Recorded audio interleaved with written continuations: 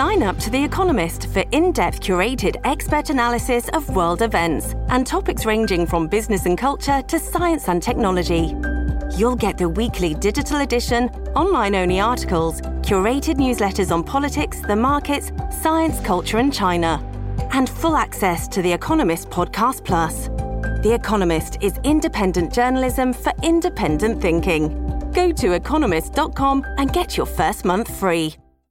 We're heading into a special segment, which, as you know, this week we're talking about work and the return to work for a lot of people heading back to quote unquote normal, following the pandemic.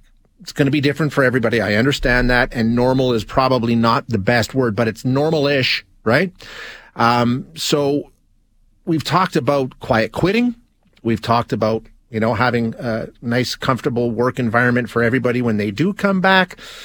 Today, we're going to be talking about something else, a bigger picture situation. We talked a lot about this over the recent months, is the fact that we've got record low unemployment in this country, and we've got a lot of industries, a lot of businesses that are really struggling to find enough staff to operate and to keep the doors open as much as they would like. We've seen a big shift in our labor market throughout the course of the pandemic. So what's going on? We're going to find out. We're going to chat now with Brittany Fior. Brittany is an economist with the Labor Market Information Council. Brittany, thanks so much for joining us. I appreciate your time. Thank you for having me.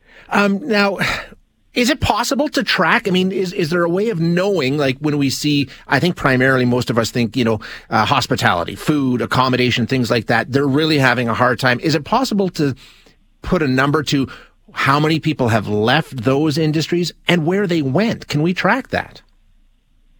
So it's kind of a complicated question because it's not just people leaving certain sectors. It's a pre-existing demographic shift that's been happening since before the pandemic. So there's a mix of people leaving jobs that were traditionally lower paying, unstable hours, but the pandemic really highlights that, for more stable jobs or going back to school. But there's also accelerated retirement rates during the pandemic. So there's more people retiring than we might have expected who were maybe close to the edge of retiring, which leaves a lot of job openings.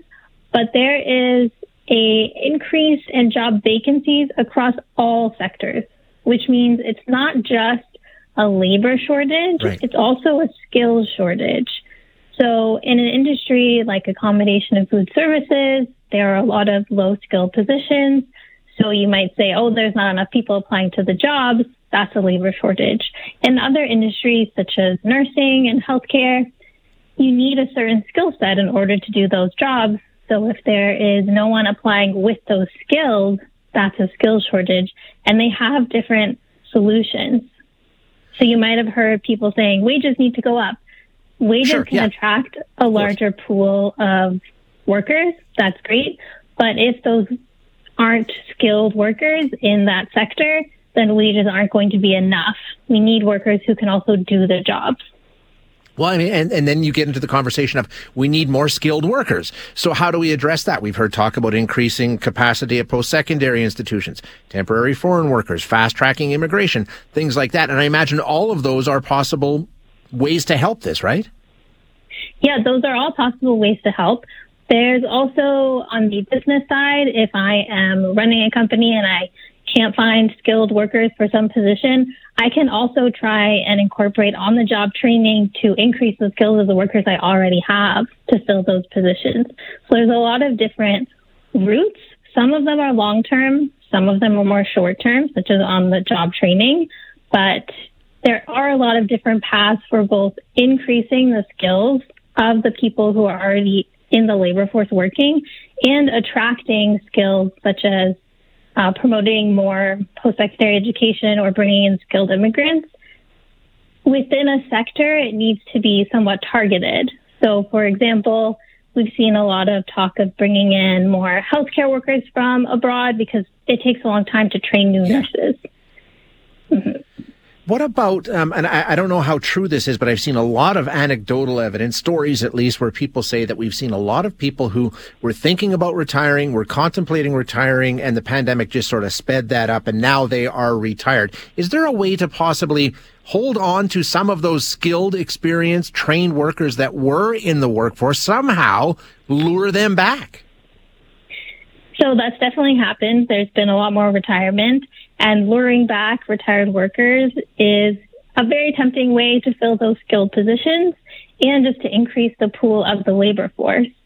So we have noticed that the labor force participation rate and employment rate of people between 55 and 64, which is the largest group of potential retirees that can still work in the labor force, is about at where it was before the pandemic.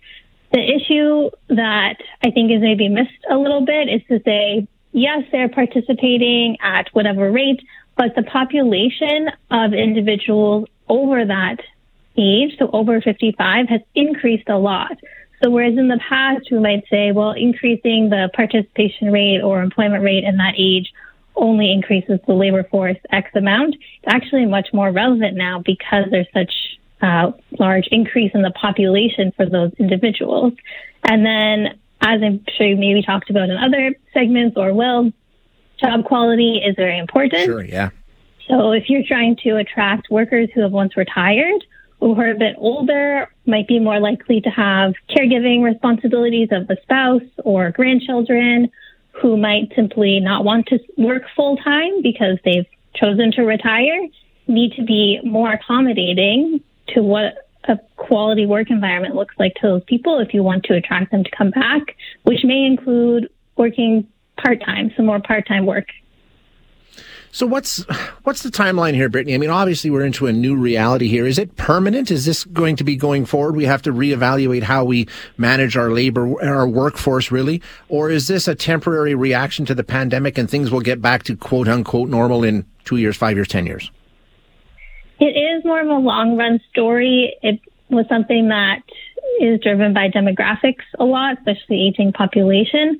But the pandemic changed the story a bit because it did allow people to shift from lower paying jobs into new careers and to go back to school. So that's a different edge that was put onto it. But it's something that we still need to work really hard on thinking about how to measure a shortage, how to see whether or not there's expected responses within the labor market. For example, we haven't seen much of a move in wages in response to the tight labor market that we would expect. So next week, when the new data for the second quarter of this year comes out, that's something people will be looking at, as well as what kind of policies are introduced to address skill shortages specifically, because that is a more widespread problem. Skill shortages tend to affect whole sectors, whereas labor shortages tend to affect businesses and sort of small groups. Yeah, exactly. Yeah. Great insight. Brittany, thank you so much for your time today. I really appreciate you joining us.